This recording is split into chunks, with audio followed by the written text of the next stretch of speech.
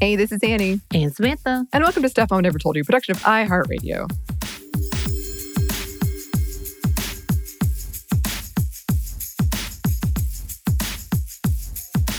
And welcome to a very special edition of Fictional Women Around the World, our subsegment. Subsegment. Good enough. Yes. And this is a special one because as you're listening to it, it is May the 4th, our Star Wars Day. Happy Star Wars Day. May the 4th be with you. Annie's favorite. Yeah. I get a lot of messages that day, which I really enjoy. Yes. And I've never really seen it as a thing until I started with iHeart / at that point still How Stuff Works. And I came in and there was cake and punch and decorations. And I was like, what is happening? What is today? And everybody's like, May the 4th be with you. And I was like, nerds. But you still took home the inflatable lightsaber and the cups. I saw them recently. It's true. I did. Not knowing what I was getting myself into because this was inundated Star Wars times for me. Yeah. That's true. Office Party also. What a long time ago. Oh, that was a thing, remember? Shared food and everything. I know. Yeah. So I guess I'm not sure when you're listening to this, so it might not be May the 4th, but when it comes out, it is. And so that means we're going to talk about a Star Wars character, perhaps one that you might not be as familiar with. I am not. Yeah, so I'm very excited to talk about this character. We're talking about Dr. Chelly Lana Aphra, or Dr. Aphra, or Aphra alias Joystick Chevron. So many thoughts to that name. Yes, as you should have many thoughts. Hopefully by the end of this, you'll have a sense of her character and you'll know kind of why that name was chosen. So before the pandemic, friends of mine kept telling me to read the Star Wars comics. And I was like, no, I don't have time. I'm afraid what will happen, that I'll be consumed because I am a completionist. Once I start something, I want to finish all of it. But then the pandemic happened and I was quarantined. And yes, I have pretty much read all of them now, all caught up. And one of the things people kept telling me over and over right before I read them was you'll really like Dr. Aphra. And they were right. Currently, there is discussion of casting her for one of the million Star Wars things coming out, but she has not appeared in any of the cartoons or the TV show or movies. If you're like, I don't know who this is. I am. Yes, I know. Just a quick question. Who do you envision as Dr. Aphra? I don't know if you experienced this, Samantha. There are some characters when I read things that I have a really strong image for how they look, and it's not like anyone that I know. And for Dr. Aphra, I have a really clear image of what she looks like in my head, and I can't think of a specific actor who fits that. I've seen there's somebody that they're like, it's gonna be this person. And I was like, yeah, I can see it. But no strong, like, okay. Yeah. Yeah. I'm generally kind of bad at that stuff, though. I would ask you, but you don't know who I'm talking about. I have no idea. So. Like, everything I'm about to read off is because you wrote it. Yes. I mean, this is a complete one of those things that I'm like, I have no idea what's happening. I'm giving you free reign this entire beginning of May because I know what's about to go down in preparation with the fact that we did the prequels.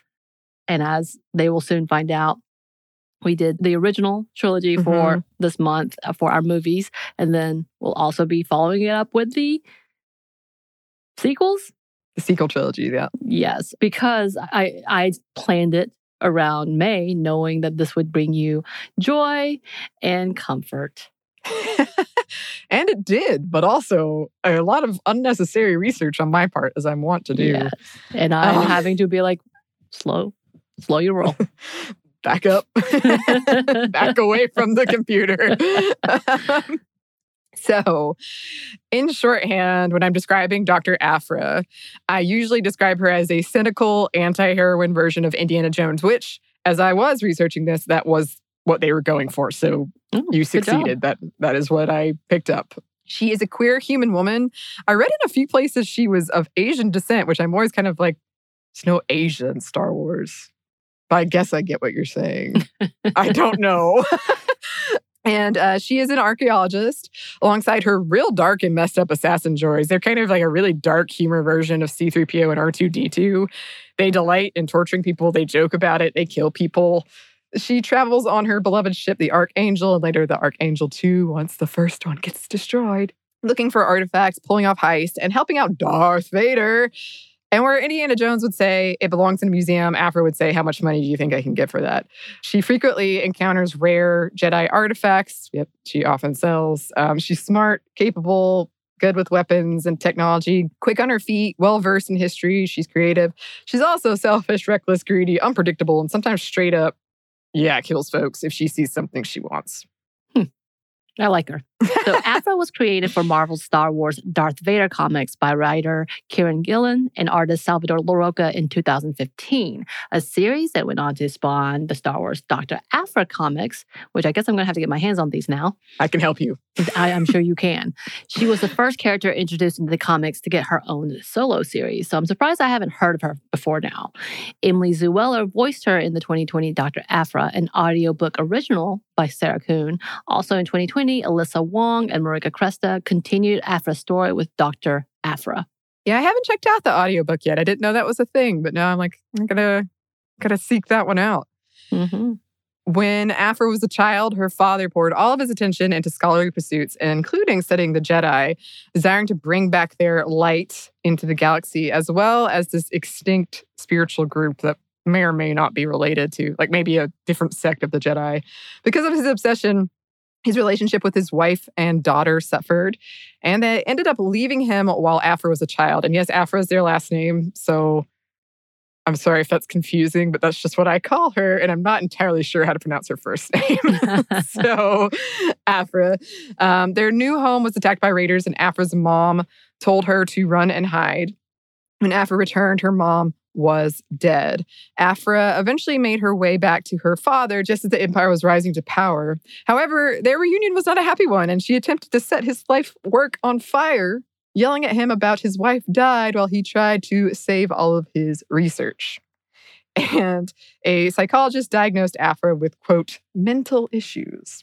Which I don't think is very helpful. Yeah, that's just lazy. Come on.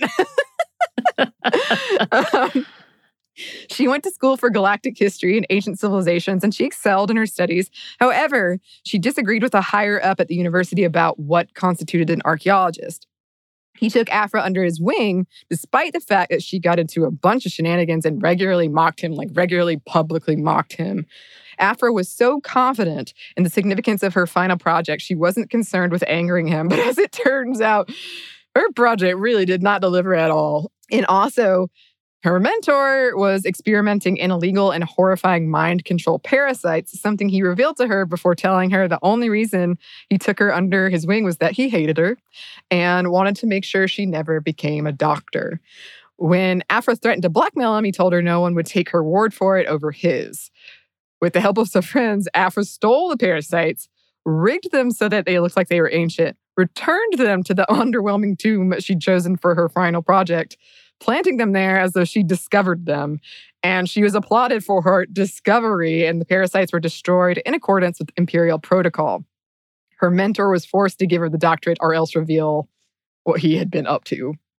Oh, sneaky sneak. Okay. While there are several instances Aphra being morally ambiguous, obviously, and betraying people, there are plenty of examples of doing her best to spare lives. She kind of reminds me of Gamora a little bit. Yeah, I could see that. You know, she does a lot of bad things, but she's also good.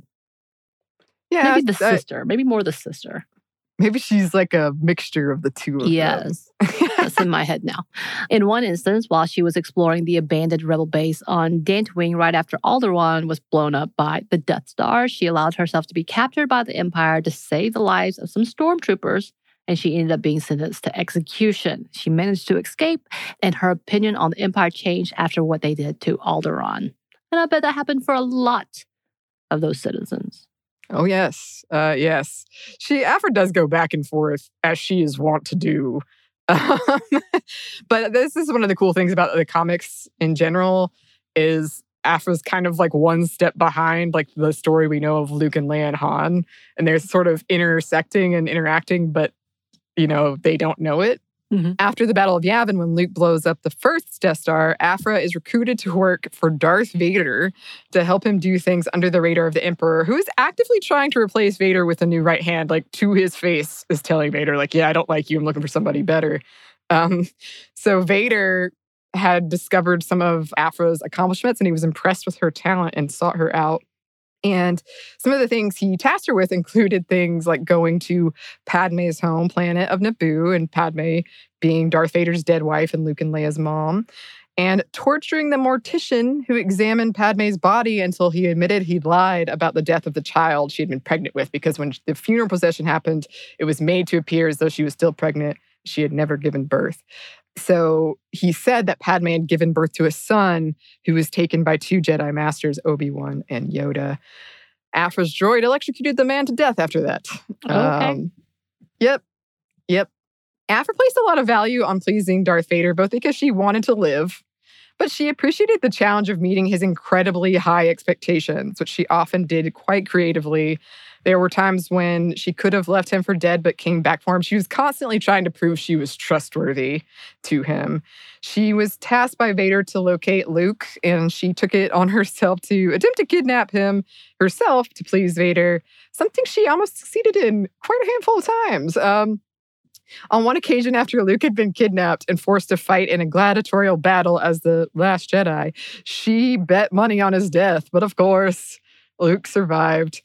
In one of my favorite sequences, she manages to capture Luke by painting her protocol droid to look like C-3PO. But then Han Solo attacked her, and Luke got away only to be captured by stormtroopers. And then Luke got away only to be attacked by an angry Wookiee and briefly captured by Aphra again. Busy day. Wow. That ends with Leia punching Aphra in the face and capturing her, and then Darth Vader putting a bounty on Aphra's head. Why? A lot of things happened that day to upset Vader. But basically, she knew too much, and he thought, like, she'd been captured, get rid of her. Gotcha. She's failed me one too many times. So yeah, just her failure. Mm-hmm. Got it. So Leia released Aphra alongside Sana. They rescued Han and Luke, who had been captured by a bounty hunter. A lot of capturing around here. Aphra escaped, was captured by the Empire, met the Emperor himself, and then Vader shot her on an airlock into space. Even after he'd promised her he'd kill her with a lightsaber, knowing she would had a fear of suffocating in space. Yeah, so it's pretty cruel. Yes, but also it does give the chance for her to escape. Yep. He believed her to be dead, but she'd anticipated this, had a plan, and faked her death, just like any good trickster would. Morally ambiguous character who betrays a lot of people and works with people who betray you. Yes. Her doctorate was suspended too. And she threatened her father to get him to reinstate it, but he called her bluff. Like, she was like, I'll kill you. And he was like, nah. And he said he would only help her if she would travel with him and help him continue his research. Through this, she gets her hands on a crystal and becomes convinced that Luke can reactivate it using the Force. So she forces him into accompanying her to visit this queen at the Screaming Citadel, who grants her request if presented with a worthy gift. Aphra presents Luke as the Last Jedi. Things go awry, of course, and Luke and Aphra have to make a run for it. Luke saves Aphra's life, but they are recaptured. Luke is strapped to a table, and his life force is drained from him for the queen to slowly enjoy, like through this kind of hookah-looking device. And though Luke pleads with Aphra for help, she leaves him behind. But she feels so guilty about it, decides she can't leave him behind, comes back to save him, or kind of give him a chance to save himself. She offers him the crystal, and Luke did his whole Luke thing and was like, I thought, I'm not mad, I'm just disappointed. I feel like you could be better. And it really rattled her. It doesn't mean she didn't continue doing things like backstabbing and stealing and kidnapping like Hera Syndulla from the cartoon shows. It did kind of stick with her. Oh, I know that she lost him. Yeah, that's you the do. one I know. I do. I'm watching that one. I'm in season 2. So a bunch of stuff obviously happens. Vader realizes she's alive. Surprise, surprise. She gets turned into the Empire again by an ex-lover where she's tortured and eventually escapes. She's worked for the rebellion at times, the Empire, others, helping them track the Alliance, working with Vader again, huge mistake. Saving the Emperor from an assassination plot, huge mistake. Witnessed the interrogation of her father, captured by the Alliance, and sent the location of the rebels on Hoth to Vader. Yeah. She's busy. Yeah. She's in high demand. And there's a lot of like, I'll let you live this once happening. Like Hera's like, okay, I'll let you live this one, you know? Right. She's kind of on that level. Right. Relationships-wise, Aphra does not have a great track record. That's probably no surprise. Like I said, she is queer. She has a recurring romantic interest and enemy, Magna Tolvan. Very adversarial relationship. Lots of passionate kissing and then immediate betrayal and like torture and capture, and then they're kissing again, and then I'm like, you too. This isn't healthy. She's also had a relationship with Sana Starros, who we mentioned earlier, who is a Black woman who later claimed to be married to Han Solo, and then attacked Aphra in a rage when they reunited after Aphra left her, and then I think they kissed too. So a lot of like really angry kiss relationships going on. But all in all, Aphra is an interesting, complex, fun, chaotic character who is well-loved. I read a lot of things where they're like, it seems impossible that somebody could really stand out against Vader and that this could be a woman in this kind of toxic fandom and toxic entertainment medium. But she did, and she is pretty well-loved. I remember reading the comics for the first time and being immediately hooked and also surprised that they did not shy away from the queer aspect. The one I think I read one where it started immediately and they were like in bed together, half dressed and kissing. And I was like, whoa. Go ahead. Yeah. And also there is a passage in there that I have included in this outline that is, it encompasses the cinnamon roll. Mm-hmm. And Yeah. So it's canon, is what I'm trying to say. I put it in here just to prove that I was not making it up. She did. She put all of it in there with cinnamon roll at the top, just in case you had questions. Yes. And some of you probably have many. I'm always available to answer them. Yes, she is, and she will gladly do so. You know who I think should play this character? Yeah. And she might be a little older, but she doesn't look it. Bianca Lawson. She is in Buffy. She plays the second Slayer. Oh, yeah. I could see it. I could see her playing this character. Yeah.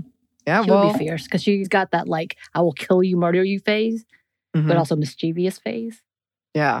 Yeah, it's balance. I am campaigning for Bianca Lawson to play Aphra, please. Okay. Well, listeners, if you have any casting ideas about who should play this character, please let us know. You can email us at stuffmediamomstuff@iheartmedia.com. You can find us on Instagram at Stuff I'll Never Told You or on Twitter at momstuffpodcast. Thanks as always to our super producer, Christina. Thanks, Christina. And thanks to you for listening. Stuff I Never Told You is a production of iHeartRadio. For more podcasts from iHeartRadio, visit the iHeartRadio app, Apple Podcasts, or wherever you listen to your favorite shows.